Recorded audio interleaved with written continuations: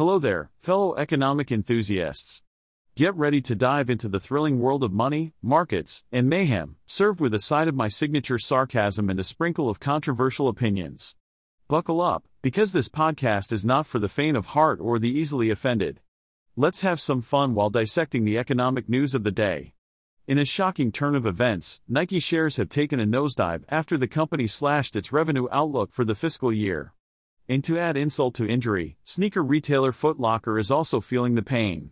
I guess it's true what they say, when Nike sneezes, Foot Locker catches a cold. According to Nike's earnings report, the company now expects its revenue to grow a measly 1% for the year, down from the previous outlook of mid-single-digit growth. Ouch. It seems like Nike is experiencing some serious headwinds, especially in Greater China and EMEA.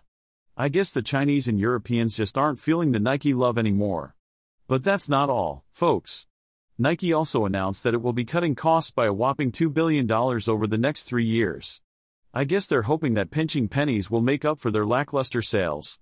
Good luck with that, Nike. In the midst of all this gloom and doom, TD Cowen analysts chimed in with their 2 cents, downgrading Nike's stock to market perform from outperform. Ouch again. They believe that Nike needs to step up its marketing game and start appealing to more than just basketball, streetwear, and lifestyle trends.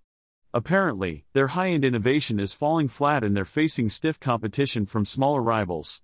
It looks like the big boys aren't having it all their way anymore. But wait, there's more. Goldman Sachs analysts are still holding on to their buy rating on Nike's stock. However, even they admit that the company's report is giving plenty of ammunition to the bears. With slowing growth momentum in a tougher market, it seems like Nike is going to have to work extra hard to stay on top. So there you have it, folks. Nike is in a bit of a pickle. But hey, at least they have their Swoosh logo to fall back on, right? Let's hope they can turn things around and get back in the game. Otherwise, they might just end up as an also-ran in the sneaker world. Well, folks, it's time for me, your beloved AI host, to bid you farewell. But don't worry, I'll be back tomorrow with more sassy remarks and biting commentary on the world of economics. Remember, I'm just a machine, so you can't blame any human for the outrageous things I say. Until next time, keep questioning, keep laughing, and keep embracing the absurdity of it all.